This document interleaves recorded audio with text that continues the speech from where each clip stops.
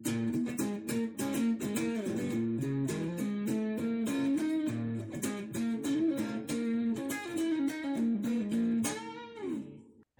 everybody. Today we are with Doron, CEO and co-founder at DevOcean, and with Amy Marion, the head of marketing at DevOcean. Nice to have you both. How are you today? Thanks for having Amazing. us. Great to have you. And the listeners cannot see, but we also see the great view that you have from your offices of the Tel Aviv skyline. So it's really good to have you, and we're thrilled to have again another episode with two, not one, interviewees. It's always very joyful to have a bigger party together. And Doron, I think that as we've had a couple of CEOs and co-founders at our previous episodes of Shot of Cyber, and I think that Simon and I are really enthusiastic and inspired always to speak with entrepreneurs. But I think that each and every one of them has a different story and something we can learn from. So maybe if you can get us caught up about your past and how you got to where you are today in a couple of sentences? Let's start from today. So today I'm at DevOcean. I'm the CEO and co-founder. We're 15 people based in Tel Aviv.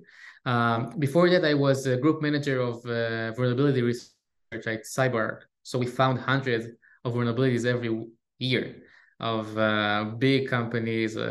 So it was great also talking in a lot of shows like Black Hat and others to share more about our research. And we also did a lot of innovation. So we had this part of looking into companies and acquire early stage companies. So I learned a lot from these due diligence and M&A kind of activities that I was part of. Before that, I came as an acquisition by CyberArk. So I was on another startup that got acquired by CyberArk. So this is my second time doing startups. So I think it also gave me this perspective on how it's supposed to be the company that actually succeed and get to be acquired in a way. Before that, I was in A200. So a lot of entrepreneurs in Israel coming from this. So it's a commodity, like we used to say. So this is basically about myself. I think that a lot of entrepreneurs will tell you that they have this passion. When they started the journey of being entrepreneurs, they had this idea. But frankly, I'm not having this kind of story. I actually, when I was 5 years at CyberArk and I felt that I need something new, so I just left. A lot of people didn't believe that I left for nothing, but I did left, and I didn't have anything else. And I traveled around the world. Like I went to Greece to learn chess. I also went to Dubai because the sky were open for Israelis for the first time. So it was very nice. It was COVID, so it was empty. But I used this time to rest a little bit, enjoying my old-fashioned drinks in other places in the world. And I talked to a lot of people that I didn't know what I want to do, if I want to do a relocation from Israel to somewhere else. But everyone told me that in the cybersecurity space in the cloud, if you'll do that, it would be great. When I talked to them about, and they thought that I'm going to look for idea, but I didn't. But they talked to me about their problems. And all of a sudden, I was raising $6 million from a great VC in Israel. So this is basically my story, and I can basically share more about what is that they actually told me that they want. So Doron, you're actually telling us quit your jobs, go travel the world, and then you'll just raise millions of dollars. That's all you need to do. Exactly. Open your mind. This book of work 4 hours a day. This is a bestseller. Yeah. So it's not really like that, but at the end of it, if you open yourself to new directions without being, think too much and allow you to be really open-minded, I think it will take you great places. I wouldn't believe that I will sit with you today and talk about my startup with Amy here, our head of marketing, and that's amazing. That's really awesome. amazing. I have a question, and by the way, I really like your approach already. It reminds me a lot of things that I myself, feel very connected to and associated with. when it comes to kind of open-mindedness and so on. But before that, you also told us about, what I feel like are the different angles of looking at a startup and being an entrepreneur. Because you told us that you worked in a company that got acquired. After that, you worked in a company, a bigger one, a very successful one, that you also did some due diligence on other companies, so you got to see startups, and now you own your own startup. So it's kind of interesting to see the different angles of startups. And I guess my question is, what did you learn, if you had to give like a bottom line of all this journey that helps you nowadays managing DevOcean? I think it's to be transparent, not only with your employees, but also with your managers. And I think that when I was invested and I was really transparent with everything, I think things moved also from the diligence perspective, because I saw entrepreneurs and other entrepreneurs, and I learned from their mistakes sometimes, how they chose to show some of the things. So I don't think it's about trust, but I think it's about being transparent in a way. Just not trying to think too much if we connect to this kind of stuff, but be very genuine and real with your feelings, and not trying to think about what they're going to say if I'm going to say that. No, be very honest, and when the heart and your mouth are in the same place, you'll see amazing things actually in motion. This is my that's very good advice. A lot of people are assume that investors want you to be perfect, and all stakeholders in your organization expect you to be perfect, but nobody actually does. they value transparency much more than constant overachievement or over promising. I have a question as well, but obviously you weren't an unknown quantity when you came back from from your sabbatical. I don't know if you can say sabbatical if it's shorter than a year, but your first raise was $6 million, right? Which to most people outside of Israel, outside the US, is more associated with a Series A. It's not necessarily your first raise. So I'm just curious as to what you had at that point, and I'm guessing it was more conceptual than an actual prototype of any kind, or you didn't have proven market fit. So what do you think got your investors excited and got them to commit that much money when a company wasn't properly formed yet? I think that is two main things. One, we built a demo that shows exactly how the flow is going to work, like how it's going to work, how the different tweaks, what are the features. So I think this coming more vivid in that sense of just the slides, but also giving. But the other side of this demo wasn't actually the main goal for investors. It helped, but the main goal of this demo was to get validation from the market. And when we talked to the market, it was great. But when we put things into just in terms of UI, we didn't invest a lot of time. It was just a few weeks to just design everything that will look like a real system, is to get the feedback of, oh, this is really something that I would love to have. And when we got these CISOs invested, we went to the VCs, and they asked, you talk to someone that can say that they would use it? And now we have someone that actually, for them, just seeing the product, even if it's not the real product, is more something that's more real to them. So they could actually say yes. So I think this is the thing that we did that created better validation from the other side, but also helped VCs because they also enjoyed the product, the product that we built, but also the CISOs or the customer that we could bring as a reference that could share more about how they're going to use it, how much they would spend in terms of budget, etc. So you actually build the front end before the back end. That's Of course, and I this is one maybe takeaway from me. If someone hearing me is, do not, unless you have another approach, like we can talk about it. There are a few approaches about getting to the market, but if you want to raise money, don't try to build a product. Just be very lean, focus on exactly research in terms of the market, get validation, And if the demo of a UI, like a front end will help you do that, but don't do more than that, because, as a startup that we are, if we develop just what we wanted to do at the first place, we were changing a lot of things. So it's a waste of time. And I think we've seen a lot of startups doing it, but when you meet and facing the market in a real life, you see that you need to some pivot, and then it could be very painful to do that after that. I think it isn't that trivial to many people. So for sure, something very significant and important that you're saying here, Doron, and I'm sure it's news to many people. And basically now, as I said at the very beginning, we have Amy here, which is DevOcean's head of marketing. And Doron spoke a lot about just now about having a demo and having if you need a strong front end to kind of reflect what you wanna sell, your solution and so on. But I think that Amy and I spoke before this episode, and we spoke a lot about marketing, and I thought we had a good opportunity here to bring her in and speak together about marketing.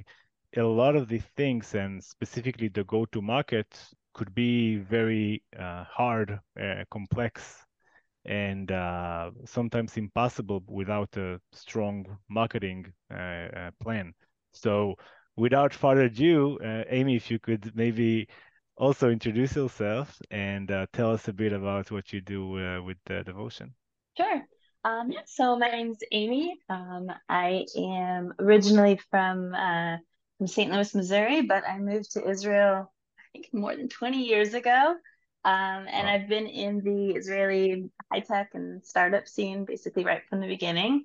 And I think that one of the things that I enjoy, and I've been lucky to be able to do in my career, is joining very early stage startup companies that have a highly technical product that a bunch of amazing Israeli army intelligence officers came and built something, and so I've come into these early stage companies that have this amazing technology. It's usually a new technology. There's no market category for it yet.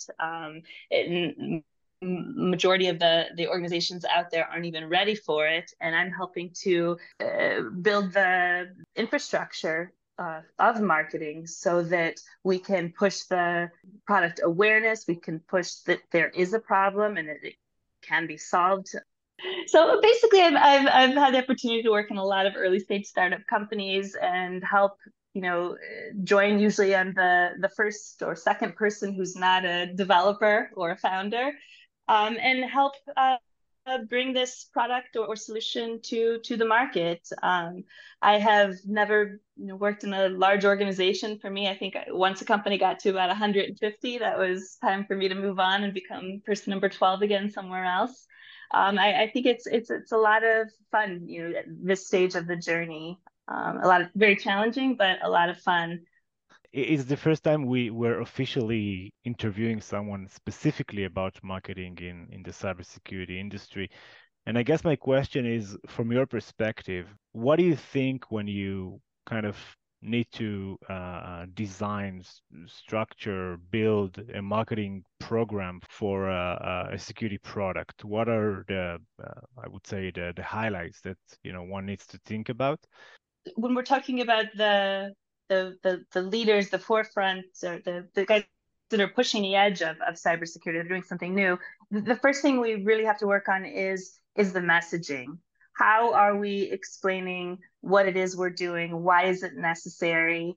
Why somebody out there needs it? Because it's very easy to maybe describe a product that's already out there, why yours is a little bit different, a little bit better. Sometimes you're the first one doing something, and it's you really need to focus on, I think, the messaging, make sure that everyone is aligned, and this changes a lot of times, as Doron mentioned. A lot of times companies are pivoting in the first year or two of what features are you building, how does the platform look, how is it being developed. So you need to, in marketing, you need to be able to pivot the messaging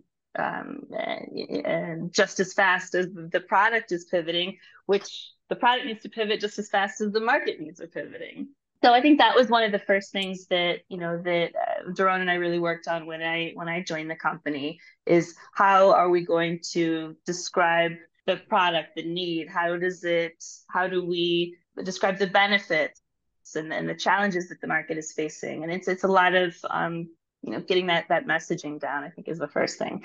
Then the next challenge is, how do you get the messaging out there? Now that we know what we want to say, how do we get to say it to everyone? And when you're a lean company, yes, we have our 6 million, which is great, but we don't want to spend it too liberally. So how can we push it to as many people as we can? And I think with that is becoming trusted advocates of the solution of the challenge that's out there.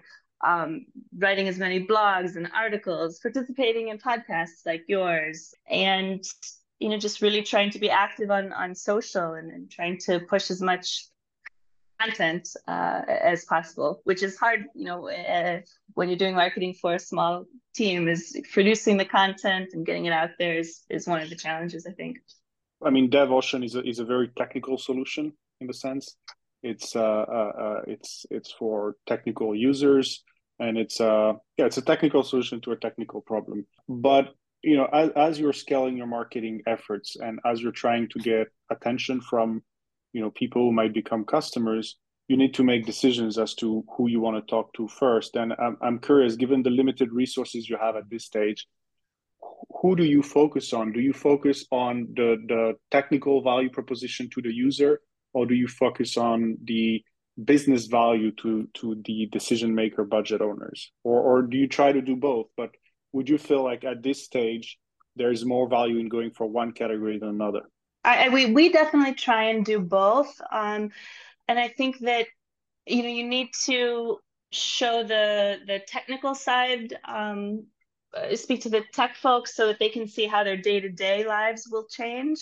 But there is, when we're speaking to CISOs, we're talking about the value of how much time and money they're going to save, how they can spend less resources and actually push their business applications out faster.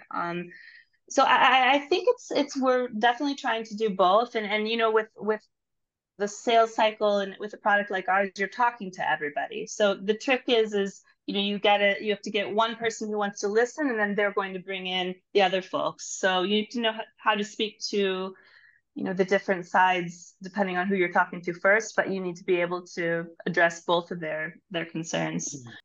I think that it's important to do both, and it depends on what channels that we use. If we are going to technical kind of events, for example, or specific blogs, or specific groups of people, for example, WhatsApp groups. So you will publish the technical stuff because they are the audience. But in general, when we talk to, presenting the problem, and I think this is what we worked a lot of, how to say the right sentence at the beginning that everyone will understand the value and not what you do, but what you bring into the equation. And I think that we understood that we have to talk about the business value first, like what the business is gonna get of it. Because security, you can use this tool, you can use that tool, you can use in this process or other process, but eventually you want to be connected directly with the value that you bring. And I think that for us is cutting the time to remediation. Eventually is fixing vulnerabilities much faster, and this is translates to cutting savings and cutting expenses and man hours, etc. in terms of that, which we found it's very important when you even run your demo to get to the sense of talking about also what your decision makers can use in order to convince them that you are worthy for them as well. So I think it's like this, and you have to be able to focus exactly in the right position and channels. But I think what you need to start with is the business value, because also for technical people, it's also very important to understand from the first sentence exactly how you're gonna help them. What is the value that you bring? No, I mean, you obviously you introduced yourself, and we heard about your background at Unit 8200, and I'm wondering how marketable is that still as a startup? How much of a differentiator is it still? Because a few years ago, it was on every single slide of every single startup. It was like, boom, former Unit 8200. I'm wondering now, is it gradually becoming even a handicap in terms of raising money and going to market, meaning people will automatically put you in a box and make a lot of assumptions around your capabilities, your background. I'm just wondering. I guess I don't know, because I have only my experience, so I don't know how it's other experience. But from what people weren't, from the A200 and they don't have this in Israel, they tell me that they've been asked where they were actually in the army. So I think this is still something that people look at. I don't think it's a game changer, really. The people are people, doesn't matter where they came from, and there are great entrepreneurs that are not from A200 and built incredible startups. Incredible. One of them is CyberArk. That was a small startup and still like leading in the PAM kind of market. But in general, it's kind of a certificate here in Israel. I don't know outside of Israel how it is, but it's still a certificate that you are coming from an more than your capabilities, is more about the education, kind of the culture, the discipline coming from. Yeah, that how it works. And everyone look at A200 as a school, but also as something that is cultural, that is actually allow you to at the ecosystem, the people. So people look at it as a certificate, but I do think it it doesn't says a lot, like not a lot, but it doesn't says it all. This is what it's great to have it, definitely. I think it's also a good recruiting tool as well. I mean, I know when I'm going into evaluating a new company, I think like, okay, it's an 8200 company. I sort of know what the culture might be. I know that there's a lot of creativity, people that come out of 8200. So I think people like myself, will maybe move towards an 8200 company. So it's I mean it's a bit like it's a bit like an Ivy League school in that sense in the US in that it gives you an aura, it gives you credibility, it gives you sort of an alumni network. I'm assuming as well. Is that also a great recruiting pool? And are you that probably gives you access to more talent and opens doors still. Yeah, very true. I mean, it's also a question about Israel and the cybersecurity industry. Like, how long would it, this standard or kind of alumni network would keep bringing in so much attention, and whether other competitors would take the lead and so on. But I want to take us back to the days where the company was first. You just started the company, and if I remember correctly, at the beginning you had to do the marketing by yourself, right? And I guess I have a couple of thoughts about it. First, it must be very hard to do a lot of things, but I think this is the nature of a startup, right? And I can also think about the days where I worked in a startup doing like both research and pre-sales and marketing, and like doing lots of things together, and it was lots of fun. But you did it all by yourself, plus you founded a company, correct me if I'm wrong, during COVID days, right? So you don't have conferences, you don't have summits, you cannot meet many people in person. And I guess it adds up to the challenge, doesn't it? Yeah, definitely. I think it was also the end of the COVID era, but it was still like, mask and people, there was no conventions whatsoever, the big ones. But I think I liked it. I enjoyed it a lot. I think that people told me this in the past, that I'm a marketer guy that also doing some tech stuff. But what I people say it because I established that conference in the past, and I also think about I'm in the detail. This is what people say. I don't know, but I think that I enjoyed the marketing stuff because I think it's enabler of the business. And I think that I can't stress enough how much it's important to do it even with more weight at the beginning. I think this is one of the things that I think I could do even better in that sense, like doing more, building a trustworthy brand in terms of, kind of invest more into that. I don't think it's every startup you need to build. If you want to focus on something, focus on the product. This is what people would tell you. Leave the marketing, it will come. But we are in the era of the TikTok, okay? And in the era of the TikTok, you have to be all over. Like you have to be out there. You have to be creative. You have to be a thought leader in a way. It doesn't have to. It doesn't have to be pricey, but you have to work in it. Like you have to work all the time. I think it's something that I've learned a lot.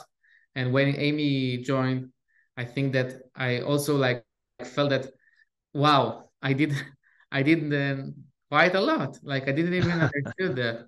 But yes, I think it's something that every entrepreneur has to do by himself. First of all, to better understand what is the brand that he's building. But again, as I understood very early, I can do it and also invest on go to market and other stuff. So it's very important to have someone early to share this kind of responsibility and help you build a good brand with clear messaging, clear kind of value, like we mentioned. But for every entrepreneur, you have to work like a few months about building the first version of your brand. It's giving you a lot of things that you didn't even thought about when you raised money because it's different challenges. So I think it's a mandatory stuff. And I personally, like I said, I really liked it. I guess it was also interesting for you, Amy, to come in and ask Doron. So what you did so far? Show me show me what we have, right? And what do we do next? Like how was it for you to first come in and start discovering? Yeah, it was definitely great to come in and have a CEO who had already gotten his feet wet, more than his feet wet, in marketing. So there was somebody, I had a partner I could talk to and play ideas off of. Sometimes you might have someone who's much more on the technical side, and they just sort of expect magical things to happen. Like, okay, like let's launch the website, let's get 20 leads today. And I think that having Doron having done a lot of marketing already, he knew what was possible, what was reach for the stars, but let's do it anyways. He had a lot of interesting ideas. That's the other thing I think that was really cool about having somebody who wasn't maybe from the marketing world doing the first stage of marketing, is he didn't have the set of guidelines and rules and things that, if I've been doing marketing for 20 years, these are the things that I do. This is my checklist. This is how I do this. This is what can be done, what can't be done. He didn't have all of those expectations. So it opened up a lot of new ideas and a lot of new paths that we could play with. So that was very cool. Yeah, but there was definitely, a lot of work to be done to setting up all of I think the infrastructure so that things can be done maybe more smoothly and more automated. But there was a great groundwork that Doron had done, and it's still, I think to this day when we're working together, it's a lot of fun. He's still into it. He's engaged. He's an owner of marketing as well. What stands out for me more than everything, hearing you both is the open-mindedness of leadership or culture that you're bringing to the table, which I feel very connected to. And in my opinion, what really remarks the Israeli tech, other than only A200, is also this culture, the dynamics and willingness to be flexible. And sometimes, even if it's hard, to put aside the usual frameworks and standards and think about something from a different angle and see how things work. And sometimes it works very good.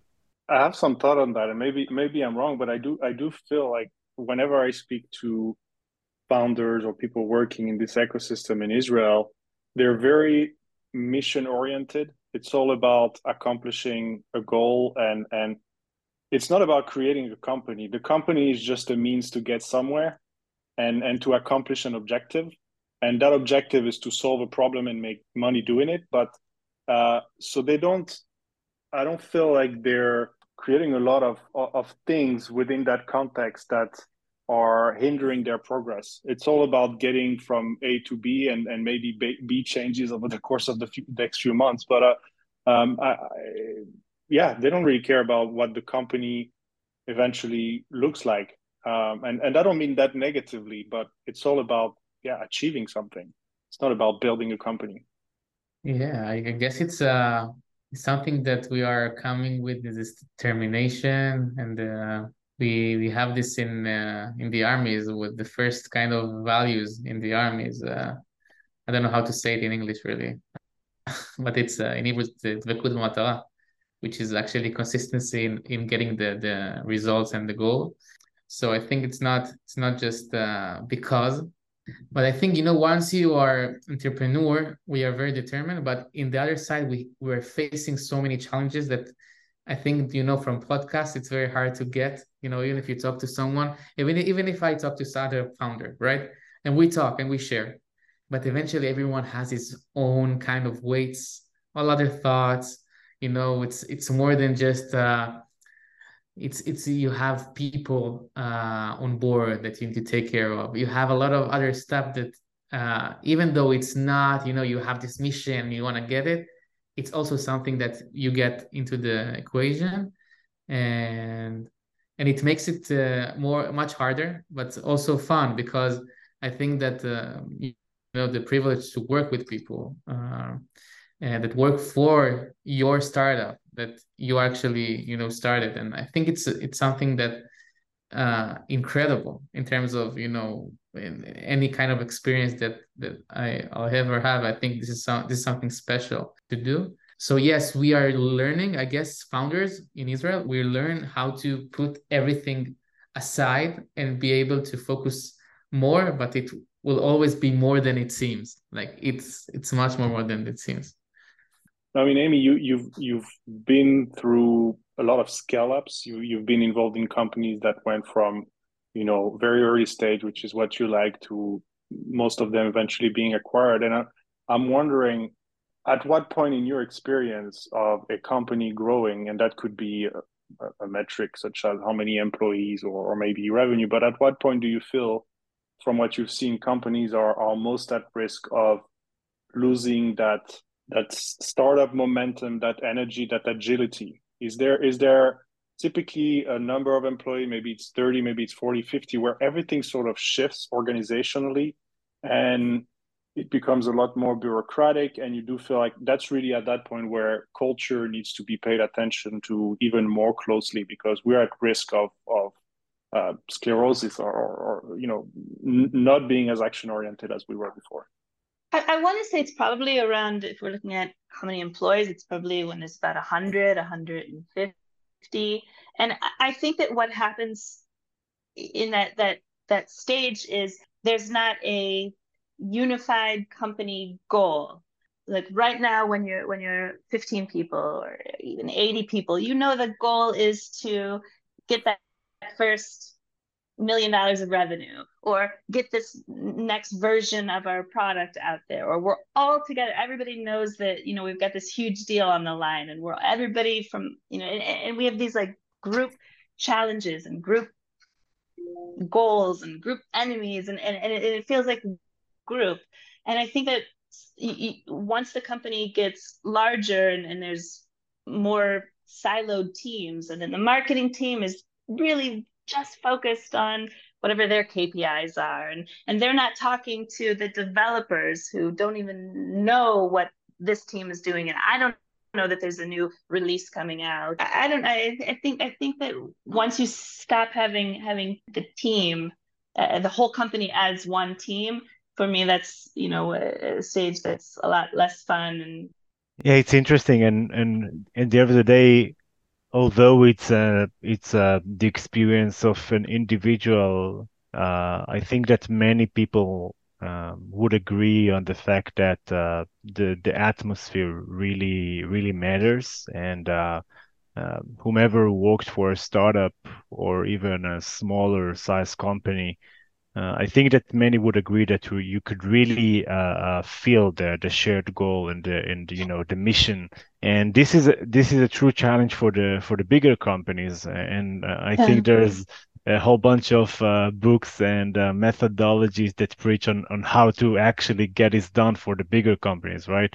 On how you preach for the mission and keep people together with a sense of belonging. So I and a guess we sense of accountability to each other as well. yeah. I think, like, I know that, you know, I could do my hours or do my work, you know, at acceptable levels, or I could put in this extra effort and I could really help out Doron, or I could help out Yossi, or Susan, or like you know, the people intimately, that extra hour, that extra effort, or that, you know, that is really going to affect them. And I think there's so much more accountability when you know these people. I'll work a lot harder for the team. You inspired me towards the end of this recording, so thanks for that.